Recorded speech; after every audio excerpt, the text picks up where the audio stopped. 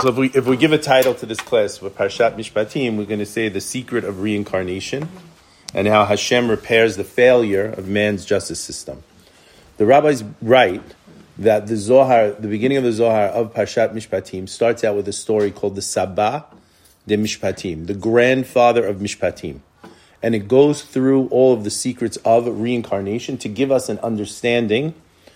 And basically the understanding is that reincarnation has two purposes, two ideas towards reincarnation. One is to rectify sin, and the other is to acquire a higher level of soul. And I'm going to explain all of it. The former types of souls are old souls, souls that have to fix something that they had done in a previous life, while the latter are newer souls that aren't here to fix, but in order to grow. We'll see as we go through. So, we discussed last week, and you could listen to the class, but just quickly, we said the Ari HaKadosh explains that Yitro, the father-in-law of Moshe, was a Gilgul, was a reincarnation of Cain, and Moshe was the reincarnation of Hevel. And Yitro fulfills his mission in life by transforming himself from the master of idols, and he moves from the negative side to the positive side. When Yitro comes to Moshe, he says, Ani chotencha Yitro. I am your father-in-law, Yitro. Ani, Aleph, chotencha Chet, Yitro Yud, spells Achi. So the Ari says, he's really saying, I'm your brother, I am Cain, you're Hevel, and we're going to fix this. And they fix it. So, quick lesson in the Gemara. We're going to go from the Gemara to try to understand, even when you look at the Gemara, there's much more to the Gemara than you're seeing. And we were just talking about the Gemara because they had a Siyum night before last, and they're going to start a new Gemara tonight with Rabbi Farhi. So if you want to send your husband, they have 19 guys signed up. They'll take a few more. So, no, right. We said last week that Moshe was reincarnated from Hevel to Shet, who's the son of Adam, who's the son who replaces who's Hevel after he dies. Shet to Noach to Moshe. All those is one. So when little kids, I remember when we started learning Gemara in 4th grade. And we started learning Gemara with the Gemara called Baba Metzia. What's Baba Metzia? The second chapter of Baba Metzia. And it talks about property law. If someone lost his cow, if a cow fell into a ditch, if all things like that. And I remember as a little kid, we always said, what do I care about learning about a cow who fell into a hole, or someone lost his cow, or someone borrowed his cow? And it deals mainly with lost objects. And the entire Baba Metzia, basically it's dealing for the most part with monetary laws. And these monetary laws are covered in a section of Shulchan Aruch that we call Choshen Mishpat. And they're basically the meat and potatoes of a Talmudic education. The tradition of beginning from a chapter dealing with property law. So why are you teaching 8-year-old, 9-year-old, 10-year-olds about property law? You would think that I'm going to start a kid learning and I'm going to teach him maybe about Shabbat, or maybe about laws of blessings, or things that we would say are going to pertain to a 9 or a 10-year-old more than property law is going to pertain. But by beginning with a chapter that is on the one hand applicable to our lives, but at the same time not part of a ritual aspect, we're sending a very important message to children and to ourselves, that the Torah itself requires integration, being part of the real world of commerce, of interaction. The holiness demanded of us cannot be achieved solely through ritual or conventional religiosity. You have to be part of the real world. That's why we learn that. I find it interesting that our rabbis teach us that the first question that a person's going to be asked when they get to heaven is not, did you follow Shabbat? Did you put on tefillin? Did you light your candles? Did you separate the challah? The Shulchan Aruch writes, every person has to be extremely careful not to take advantage of another person in business. It says it makes no difference whether you're the buyer, the seller. No one is allowed to take advantage of another party. That's based on the Torah, which tells us when you sell anything to your fellow or buy anything from another person's hand, do not cheat that person. The Gemara tells us that the first question that we're going to be asked when we get to heaven is, were you honest in business?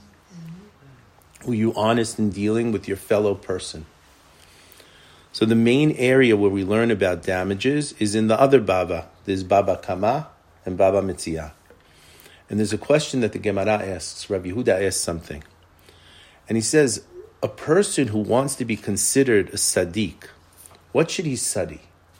And he says he should study the matters of the tractate Nezikin. Nezikin is damages. He should study about damages to avoid causing damages to other, and that person is considered a Sadiq. Rava says, no, you want to be a Sadiq, you should study Pirkei Avot, ethics. You should learn to be an ethical person, a good person, and then you're a Sadiq. And some say that no, a person who wants to be a Sadiq, he should study the laws of Berachot. Person should study Berachot because when we study Berachot, we really appreciate that God created the world, and we realize that we have to be thankful and appreciative for everything we have. So we could understand studying Pirkei Avot, ethics, makes a person a righteous person because you're... Or we could understand Berachot, studying the laws of blessings because that teaches a person to appreciate. But studying the laws of damages should make a person a Sadiq. Why would that be? And we begin the Mishnah in Baba Kama, and it tells us these are the 4 categories of damages. And it's important to hear, even though it's something so, because you're going to see what this really means. The category of ox, the category of a pit, the category of a maver, which is based on a tooth, and the category of fire. These, the first one is ox. The second one is a pit. If you dig a hole and something falls into the pit. The third one is a tooth. The tooth of basically if your animal is eating someone else's garden or grass or field. And the fourth one is fire. The Netivot Shalom says, what are these 4 ways? These are the 4 ways that the Yetzer Hara approaches a person to damage the person and causes us to stumble. What are the 4? Shor, which is ox. What is ox? How does that relate? An ox is considered haughty animal. Haughtiness, pride, ga'ava. That's the first way that a person falls, by being... Lack of humility? Lack of humility. It's all about me. You know who I am? It's all about me. So not being humble would be one. Exactly. But really not just not being humble, being haughty, going to the opposite extreme. Okay. We're not saying not being humble, come to the middle. We're saying, no, a person is haughty. It's, you know who I am? It's all about me. It's just me. A person's ego is up in the moon. That's ox. That's the first way that the Yetzer Hara comes to damage a person. It says the second way is boar. Boar is pit. What is a pit? Pit is a hole in the ground. This is the antithesis of shore. This is the opposite. This is not haughtiness. This is someone who's in depression. This is someone who can't get out of depression. So one of the tricks of the Yetzer Hara is to push a person into depression. If you look in the Siddur, when we pray the Amidah every morning, we say that Hashem should keep us away from Yagon ve'anacha. Yagon is sadness and depression. When you look in the Siddur, many of the Siddurs, and you look on top of the word Yagon, you see the name Samach Mem. That means the Satan. So who is the one who causes Yagon, depression? The Satan. Because when a person's depressed, they can't do anything. And Anacha, sadness, on top of that is the name Lamed Yud Lamed. Who's that? The wife of the Satan. So the Satan and his wife, the best tools that they have to cause us to fail in this world is to put us into depression. So we have to keep away first from shore, which is haughtiness. The next is bore, which is depression. Is that the same word used in Joseph's bed and Moses' bed? In Jonah, in terms of the well, because I know the Laguna talks about that's depression. Is that the same words? I don't know if he uses Yagon there. No, but Yagon is Yagon Anacha, as we see in the Siddur, is sadness, depression. It's once a person has this self-pity and they slide into the pit of sadness, it leads to something that the Gemara calls yeush. Yeush is when I give up. It's interesting that when it comes to the laws of a lost object, if I lose something and I have confidence that I'm going to find it, then I still own it. So if someone finds it, they have to return it. But if I have yeush, I give up, then if someone finds it, it's not mine anymore because I've given up my ownership, even if it's just on a mental level. The third category is maveh. Maveh is shen. Shen is when the animal, like we say, you let your sheep out. And your sheep went to graze on someone else's land, or they went through their flower bed, and the neighbor's wife is going to kill you because she's, planted all these beautiful flowers, and your sheep just ate all the flowers away. This is damage that comes through our mouth. Two ways: what we take in and what comes out. Obviously, lashon hara, what comes out. The fourth category of damage. The fourth category of damage is fire. And fire refers to lustful passions, also anger. So when the rabbis are saying that a person who learns nezikin becomes a righteous person, what are they really saying behind the words?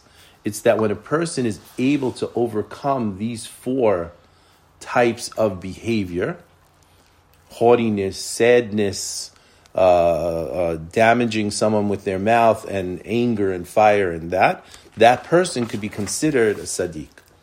These represent the challenges of a person's life.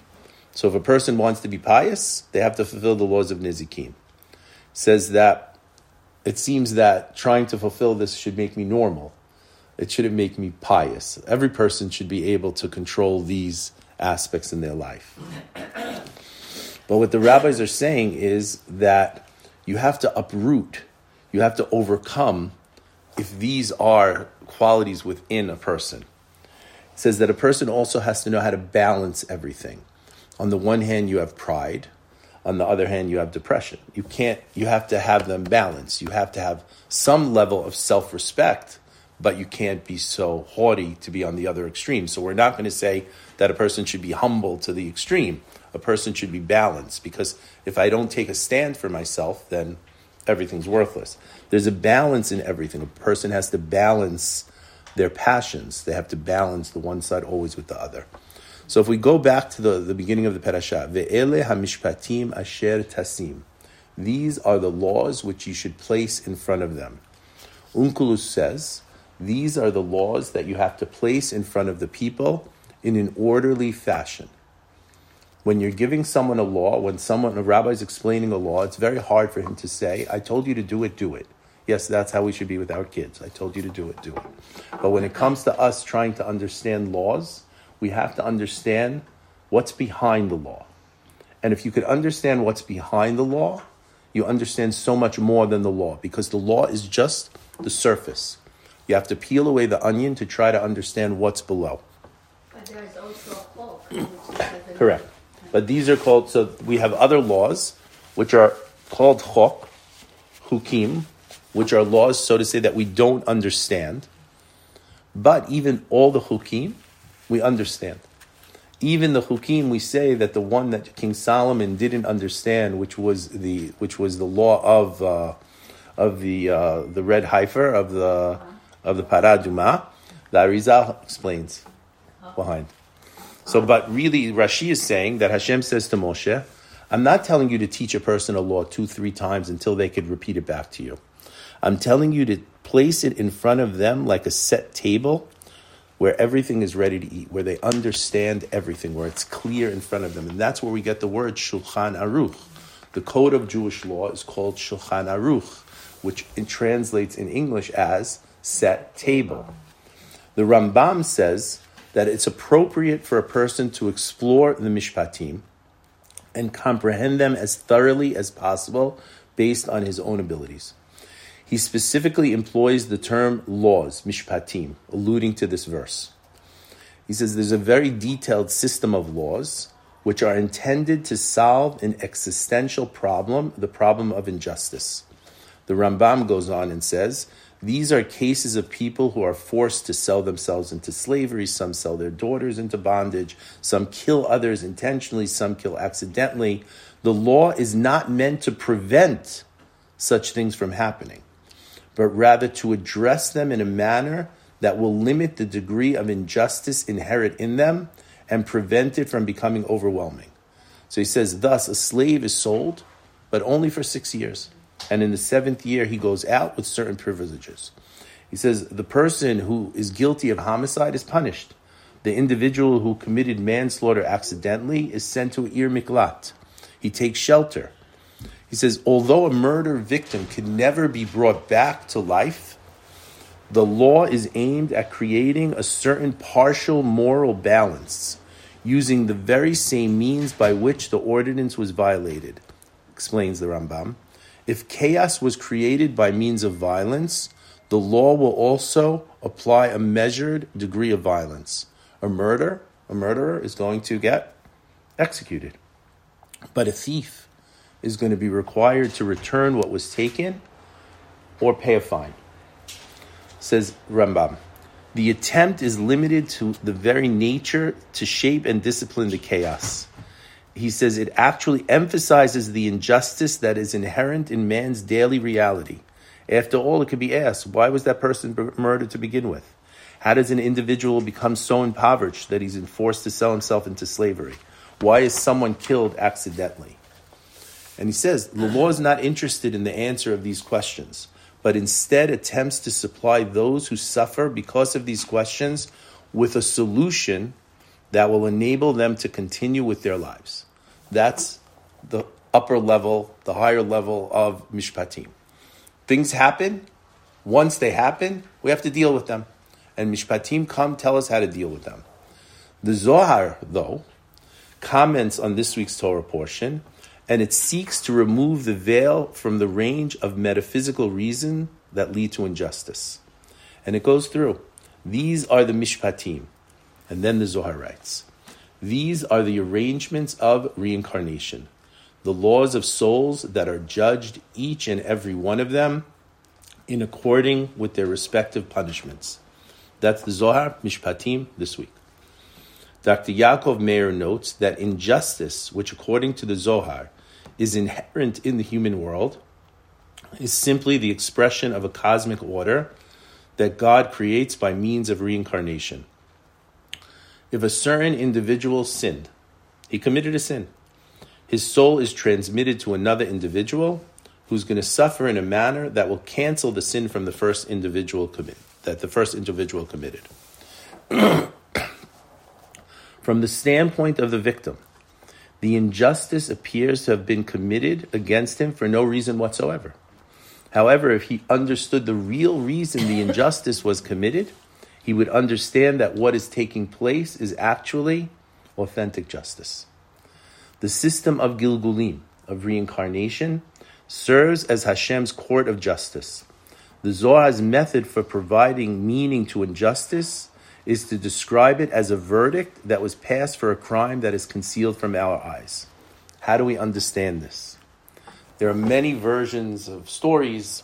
There's one story which Rav Dov Ber, the Maggid of Mezerich, who was the student of the Baal Shem Tov, he tells. He says he asked his rabbi, the Baal Shem Tov, he says, could you teach me the sod of reincarnation? Now remember, the mashal you're going to have is the simplest level, but it's a way for us to understand on a deeper level. The Baal Shem Tov takes him to his study and tells him to close his eyes. Suddenly, in a dreamlike vision, the Maggid of Mezerich sees a handsome prince with his female friend come to a beautiful river at the border between two countries. And the only person who's anywhere within eyeshot is the border guard who's there. And the prince and his friend change their clothes. They get into their bathing suits. They go swimming in the river. They come out of the river, had a wonderful time. They go back and change, get back onto their horses, and they go back. But while the prince was changing back, he didn't realize, but his purse of coins fell and was there by the side of the tree. Later that day, a guy is coming on horseback. Now imagine, the rabbi is seeing this, he's imagining the story. It says the guy comes back on a horseback, and as he's riding by, he sees the border guard, he waves to him, he goes through, and he sees gold coin, a purse on the floor.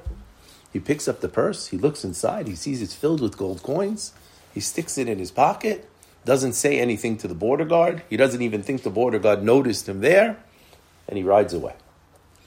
The prince gets back to the palace and realizes, I lost my wallet, right? And now he thinks, where could it be? And he goes back to the tree where he was changing, figured maybe I dropped it, and then he says it's not here. But who was the only person here? The border guard. So what does he do? He brings, his guys are with him, his soldiers are with him, and he grabs the border guard and he tells him, confess. You're the only one here. Nobody comes through. You stole my wallet. You stole the money. You have the money. Give it up. The border guard says, I didn't take anything. And all of a sudden, the prince says, beat him. And they take a whip and they whip him 30 times. And the border guard saying, but I didn't do anything. And all of a sudden, the dream ends. And the rabbi says, look how unfair it is. The border guard didn't do anything. He gets beaten. The guy finds the money, takes it and goes. And the prince lost his money. So the rabbi says, you asked me to explain the sword of Gilgul? Close your eyes again. And he takes him back to another place. And he sees one angry man approach another guy. And he says, I made a loan to you of a huge amount of money. And you told me you were going to return the money in a certain time with this amount extra. You haven't returned anything to me. He says, I don't owe you any money. He says, that's ridiculous. You signed a contract. I have a paper that you signed that says you owe me money. I don't owe you money. Okay, I'm going to take you to court. He goes and takes him to court. Meanwhile, we see that this guy who owes the money goes to the judge and hands him a little purse of coins.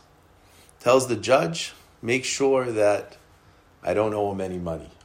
The judge looks inside, sees the coins, says, no problem, all taken care of. The court case comes up. The plaintiff brings the signed document and he hands it to the judge and he says, look, he signed, he owes me the money. The guy who owed him the money says, that's not my signature, I didn't sign it. The judge says, did you have witnesses to the signature? I don't have witnesses. We know each other for a long time. That's his signature. He says, no, I accept his word. It's not his signature. He doesn't owe you any money.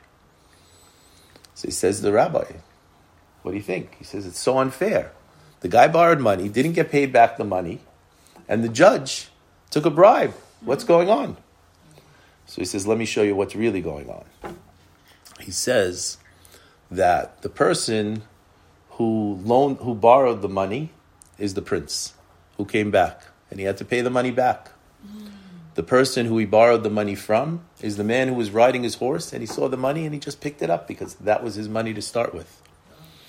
And the border guard was the judge who deserved to get beat for taking the bribe. It's a very simplistic story, but it's a way for us to begin to understand what is the idea of Gilgul. The idea of Gilgul is we messed up and there has to be a way to fix it. And everything gets fixed. So I said Hashem is capable of fixing things in an easier fashion, but we have to understand that this is a mashal. The Baal Shem Tov provides the secret to the Magid of Mezerich. He sends the Magid to see an incident of seemingly absolute injustice and reveals to him, hidden within this, is the idea of reincarnation. Reincarnation is able to take injustice and fix it. And that's one of the goals of reincarnation. What we need to remember is that the injustice originated in the human system of justice. Hashem basically tells us, you have a responsibility to set up courts. You have a responsibility to have justice in this world. Even the Goyim, it's one of the 7 mitzvot of Bnei Noach, to have a justice system. It says, when we don't do what we're supposed to do, when we don't mete out justice in a proper fashion, then what happens? Then Hashem has to step in and he has to fix it for us. What's amazing is that when we go to a deeper level, Parshat Mishpatim depicts not the manner in which man corrects the natural injustices in the human world.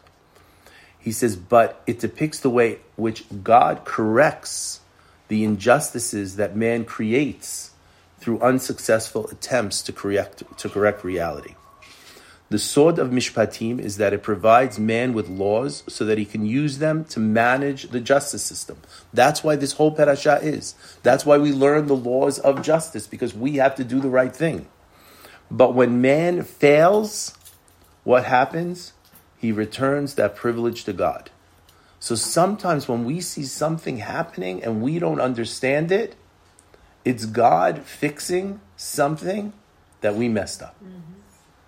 Hashem provides man with laws so that he could use them to manage the justice system. Man's failure means that God has to take over. He has to intervene. To go a little deeper. The 6 years we say about Ki tikne eved ivri. That's the beginning of the parasha. If you look at it, you buy a Hebrew servant. He works 6 years. What do you mean 6 years? Why 6 years? What does 6 years have to do with the man in the moon? So the Zohar tells us that the 6 years refer to the Zerampin, the 6 sefirot that we are governed by. Chesed, Gvura, Tiferet, Netzach, Hod, Yisod. We'll go into. It says, but if the soul is from the side of the Shekhinah, which is Malchut, the lower level, then it's Yeseh Lechovshi Chinam. He goes out free. So what does this mean? A Sadiq that earned a soul from Malchut of Atzilut, this is he says, like the aspect of Shabbat, has no work and no slavery. But just to explain, because it's a little heavy, but I want to go into a simpler. Parshat Mishpatim gives us the secrets of Gilgul and the ability to have the power to go through our Gilgulim. This is very important. It's giving us knowledge so that we can go through our own Gilgulim and be able to fix things. The Arizal says that if a person did not follow his tikkun, his corrections, it's as if he didn't live his life. We mentioned last week that if someone wants to know what is my tikkun, the rabbi would always say it's the thing that's most difficult for us to overcome. The quality that we find most difficult to overcome, that's our tikkun. But what are those qualities? Writing on Sha'ar HaGigulim, Rabbi Pinchas Winston, who has a beautiful translation of Sha'ar HaGigulim, says that when a person is born, his nefesh, the lowest level of soul, enters him. If he does what he's supposed to do as a child till he gets to 13, at 13 he has the ability to accept the second level, which is called ruach. And then if he does from 13 till 20 and does what he's supposed to do, at 20 he graduates and he gets the level called neshama. It says this is talking about an ideal situation when a person corrects all three in a single lifetime. Such a person would never have to come back again, at least not for himself. But people come back to help other people. And it's important that we understand that also. However, if a person doesn't completely rectify his ruach, his middle level, then the neshama is not going to come to him, and he's only left with nefesh and ruach. So he has to come back to fix the higher level of his soul. So every person has to try to rectify each level of their soul. And sometimes you could rectify one level in one lifetime, one level in another lifetime, one level in a third lifetime. So each level has to be when you graduate from one level to another. So for example, if a person fixed their nefesh and then they passed away, then they stay with their nefesh and they only have to work on the next level, which is the ruach. If they fix the ruach, then they have to, and it may take 1 or 2 or 3 lifetimes to fix the ruach, then they can come back and fix the higher level of neshama. So you're going to see now. The Zohar, Rav Shimon Bar Yochai says, Ele HaMishpatim, we said, Unkelus says the laws that are placed in front of you. Rashi says it's like setting a table in front of a person. So in the past we asked, why we call it a Shulchan Aruch? Why is it called a set table that a person should sit in front of them? If we're going to say that Moshe is responsible to teach the reasons of the halachot, then it should be the taste of the halachot. Why a set table? What's so important about a set table? So the Gemara in Berachot says, while the Bet HaMikdash stood, the Mizbeach, the altar, provided Bnei Israel with kapara, with atonement. Now that we don't have a Mizbeach, what brings a person atonement in this world? Their table. It's curious that our blessed sages describe the act of service and eating as shulchano shel adam, a person's table upon which food is placed. Rab Chaim Vital writes in Sha'ar HaKavanot, in the name of his teacher, Rabbeinu Ari, he says, I saw that my teacher, the Ari, was very careful always to eat on a table with 4 legs, resembling the shulchan in the Bet HaMikdash. 4 legs. To understand, Rav Chaim Vital in Sharei Kedusha, he writes in the name of Arizal, we know that Hashem made man out of the 4 basic elements: fire, wind, water, and earth. And those elements are going to relate to the 4 types of damages and the 4 ways that we fix our soul. Each of these 4 elements corresponds to one of the letters of Shem Havaya. The Yud, the Hey, the Vav, and the Hey. Relates to each of the elements. Had man not sinned with the Etz Hadat, his body and his soul would have existed in perfect harmony with regards to the elements. He would have lived forever. When man sins, what happens? The 4 elements are infused with a mixture of good and evil. Consequently, man has to pass away to separate the elements one from another. He says that when we started on the 4 types of damages, we go and explain that all of human attributes stem from the 4 basic elements. The negative attributes stem from the evil portion contained in the 4 elements, while the positive emanate from the good in them. He describes this as follows. It follows, therefore, that all of the negative attributes can be divided into 4 categories. For example, we started with shor, haughtiness or anger, and they stem from ish, fire. He says, idle speech stems from the negative aspect of ruach, wind. My speech is air. Earthly cravings, desire, come out from the aspect of mayim. It just pours. He says, the negative aspect of afar gives rise to all forms of sadness, resulting in one's laziness and indifference toward Torah observance and mitzvot. He says, but the opposite is also true. The good, positive attributes originate from the good aspect of the same elements. Humility comes from fire because we correct the tendency towards haughtiness. We come to a balance. Being silent and mute, except when occupied with Torah and mitzvot and doing what we have to do, comes from wind, which relates to speech. Self-control in physical delights and excesses corrects the negative aspect of mayim, water. And finally, being happy and content with the world Hashem gave us, appreciating everything that we have.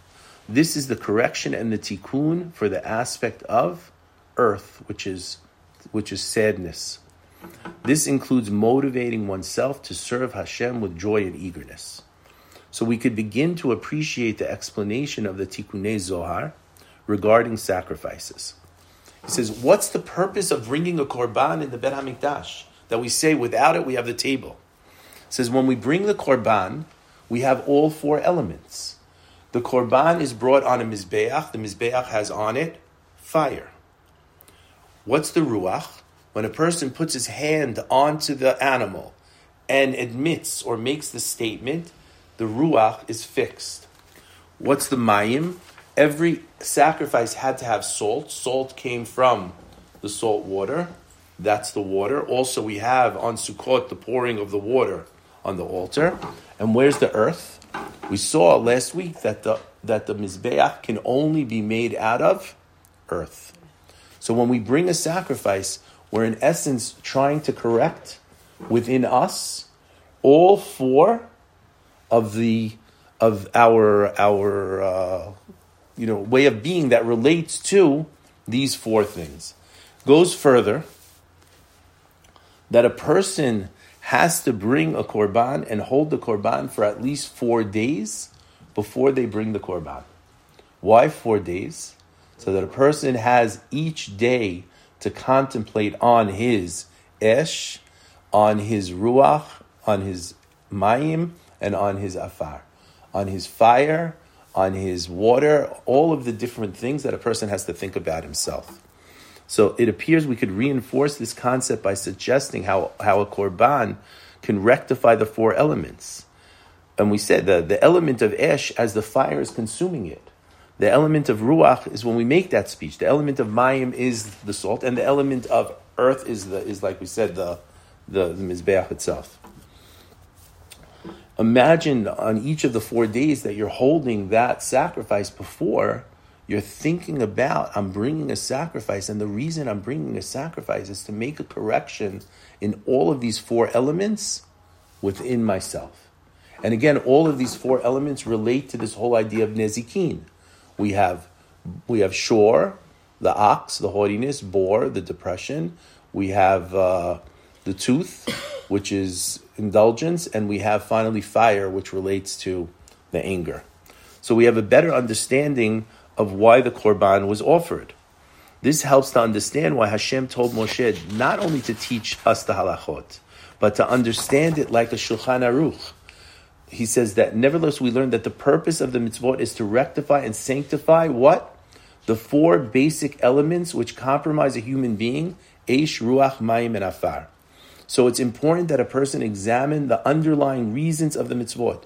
So he's going to recognize which elements he has to fix or she has to fix within themselves.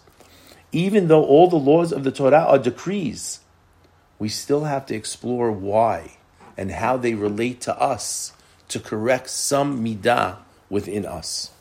According to the Ramban, Nachmanides, the purpose of the mitzvot is to refine a person's negative attributes.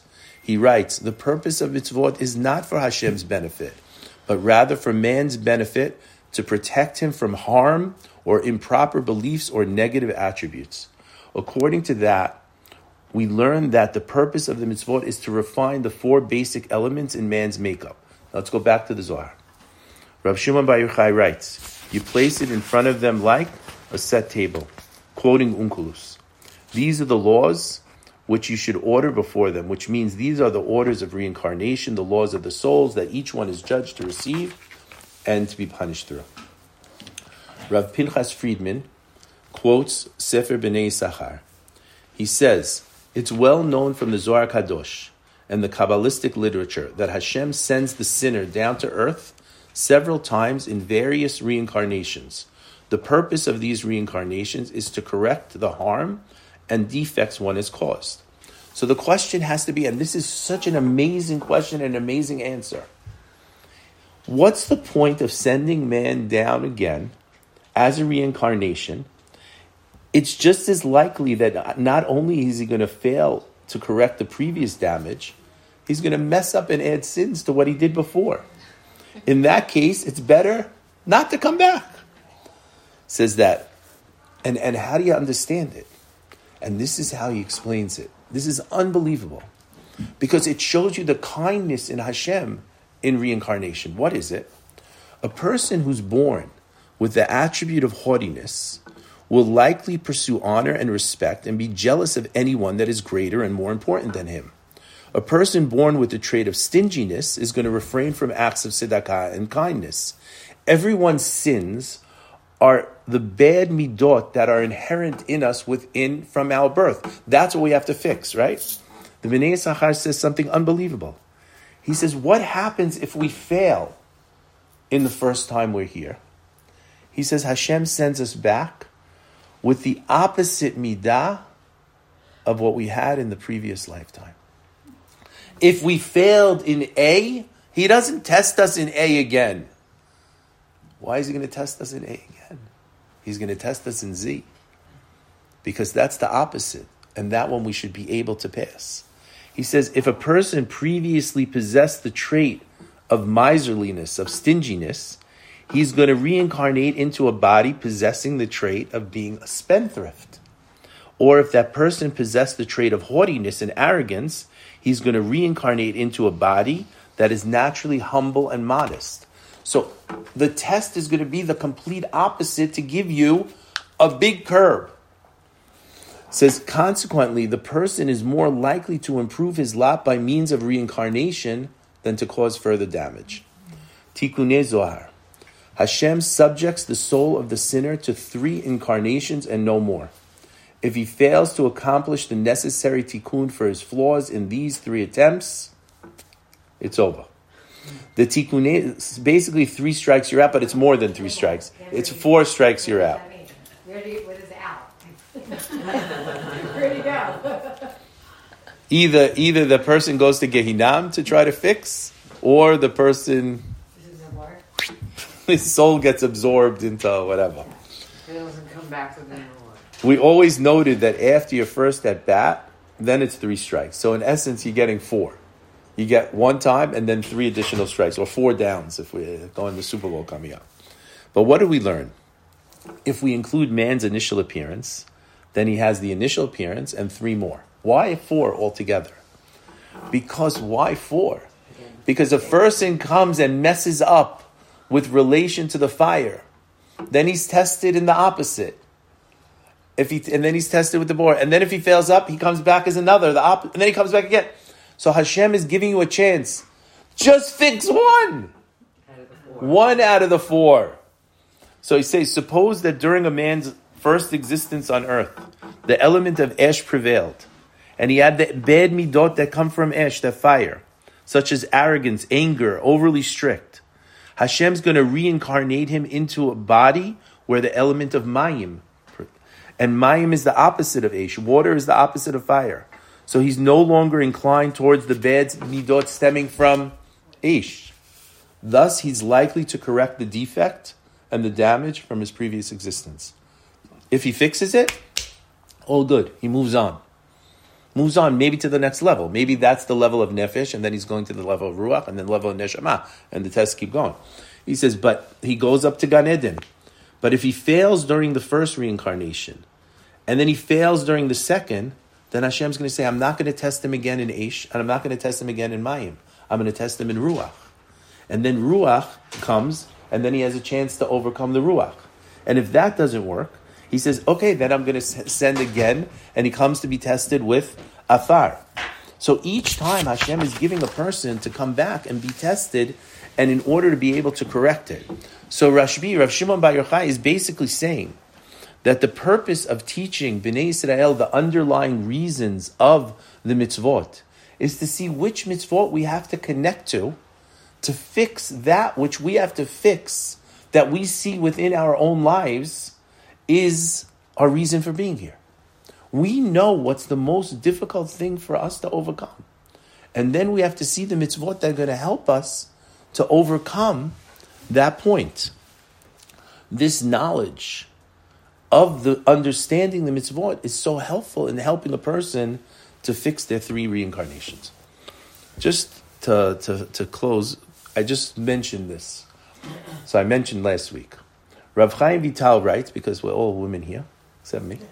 Rav Chaim Vital writes in Sha'ar HaGilgulim that the reality of Gilgulim applies to men more commonly than to women. Why? Women will, however, return in Gilgulim if they did not complete the mitzvot that they were obligated to do in order to connect to their other soul. We have to realize something. When Hashem creates us as a single soul. The soul is separated into the male half and the female half. It says sometimes a woman, says in the Zohar, sometimes a woman, says in Shara Gugulim, sometimes a woman will reincarnate for the sake of her husband, who must reincarnate, as mentioned in Saba of Mishpatim on the verse, if he was married, then his wife will go out with him. Meaning that, by the rule, women do not reincarnate for the sake of individual reincarnation. They do, however, reincarnate to help the soul of their mate with his incarnation. To put it bluntly, most, not all, Most female souls do not need to be here on earth for their own sakes. They come to help out their menfolk. So the guys have to pay attention. Now, what happens also, well, we have 5 more minutes of the time. What happens also if a person messes up? The problem is if a person messes up, they can come back in a reincarnation not as a person. They can come back in the other forms of existence, which are domem, which is rock, which is vegetation, and which is animal. You know that many people have a custom, they eat fish on Shabbat. And they say the person who eats dag on Yom Dag will be zocher to eat dag in the period of dag. What does that mean? Dag is Daled Gimel, 4 and 3 is 7. So the person who eats fish, dag, on Yom Dag, on the 7th day, Shabbat, will merit to eat dag, means the fish of the Leviathan, in the 7th millennia, which is the time of the Mashiach. Why? It says that many times a person will come back in a gilgul as a fish. In order for that person to lift themselves, you eat that fish. If you eat that fish and make a beracha on that fish in the proper way, then you've released that soul back to a higher level. It's a secret that sometimes people reincarnate in a rock, and the rock goes into the earth, and the earth grows into the plant, and the sheep eats the plant, and you take the sheep and bring it as a sacrifice. That's going to lift up that person from those levels. The scary thing is that when it comes to, my rabbi used to say when he was in Morocco, they used to tell them, because in Morocco the dogs were in the street, they were like the most horrible creatures, and he said, you're going to come back as a dog. He says he came to America, he was 21 years old, he went to the butcher to pick something up, but it was a Tuesday, and he sees one of the wealthy men from Shul. He's online, and he's asking the butcher, do you have my special corned beef? Da, da, da. And the butcher says, yeah. And the rabbi says to him, you're buying already for Shabbat? He goes, no, the corned beef is for Fifi. Fifi's the dog. He says in America, it's good to come back as a gilgul, as a dog. The scary thing is, though, that the rabbis tell us that when a person comes back as a gilgul in a domem, in a plant or in an animal, they know who they are. When we come back as a gilgul, as a person, we don't know. We just have to know what we have to try to fix is what's inside our nature. But when a person, chas v'shalom, comes back, and they tell a story about a certain rabbi, he went to visit a wealthy man, and he saw that this wealthy man had a horse, and this horse was unbelievable. He was working, this was greatest horse. And he tells the wealthy man, he goes, can I ask you for a gift? He says, Rabbi, anything you want, you could have. He says, you know what I want? This horse. He says, Rabbi, this is my best horse that I have in all of my stables. Take any other horse, not this horse. This horse does the work of 10 horses. The rabbi says, really? He goes, yeah, anything else you want, Rabbi? He goes, in business, do you loan people money? He goes, yeah, Rabbi, I loan people money. He goes, do you have a ledger with the debts? He goes, yeah, could you show me the ledger? Yeah, Rabbi, here, come sit. Here's the ledger. He goes through, he goes, tell me about this one. Rabbi, you don't want to know about that one. Why? He says, this one, I loaned him a lot of money. I went to him to pay me back. He never paid me back. And then one day, he died. He goes, can you sell me this debt? He goes, Rabbi, it's worthless. He goes, so sell it to me. He says, I'll give you 1 ruble. You told me it's worthless. He goes, Rabbi, you could have it for free. He goes, no, I insist. Will you take 1 ruble for the debt? He says, okay, Rabbi, whatever you want. Give me the ruble. I took the ruble. The debt is yours, Rabbi. You aren't going to collect a nickel. The rabbi says, it's mine. He goes, give me the page.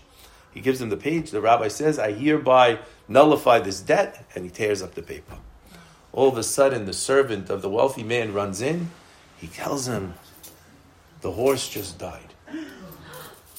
The man turns to the rabbi and goes, Rabbi, because I didn't give you the horse, you put a whammy on my horse and the horse died? Why would you do that to me? And the rabbi says to him, when I came, I saw that the horse was a gilgul of a person. And I saw the person was trying so hard to pay you back what he owed you. And who was the person? He was the person who owed you this money. When I took the debt and I tore the debt, he finished his gilgul in this world. He was able to go on. This whole idea of gilgulim is a very, very difficult subject. But the idea that we have it in Parshat Mishpatim is to tell us that Hashem is in charge of the world. And Hashem is making sure that there's always justice. When we don't carry out justice ourselves, Hashem says, you're leaving it to me. I don't want to do it, but I have to do it. And when Hashem is doing the Gilgulim for us, He's doing it in such a way that not to bring, it's not a retest where we're tested in the same thing that we're going to fail again. He's testing us in the opposite in order to give us the best chance to pass. And then if we don't pass, He's giving us a test again. And then He's giving us a test again. And that's at each of the levels in order for us to pass. Everything is a chesed for us in this world. We don't understand the world. And sometimes we look at the world and we see injustice. But the problem is when we see the world in injustice, we're only seeing the painting from inside the painting. We can't really see the whole story.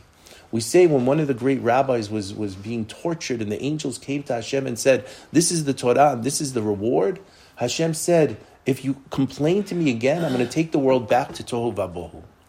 When Moshe Rabbeinu comes to Hashem and he says, Hashem, why did bad things happen to good people? Hashem says, you can't see my face, you can only see my back. What are the two stories? Hashem is saying, you want to understand history? I'll take you back to the beginning, before everything, and you could see. You want to understand history? Wait till the end, and then you'll understand. We're in the middle of the story.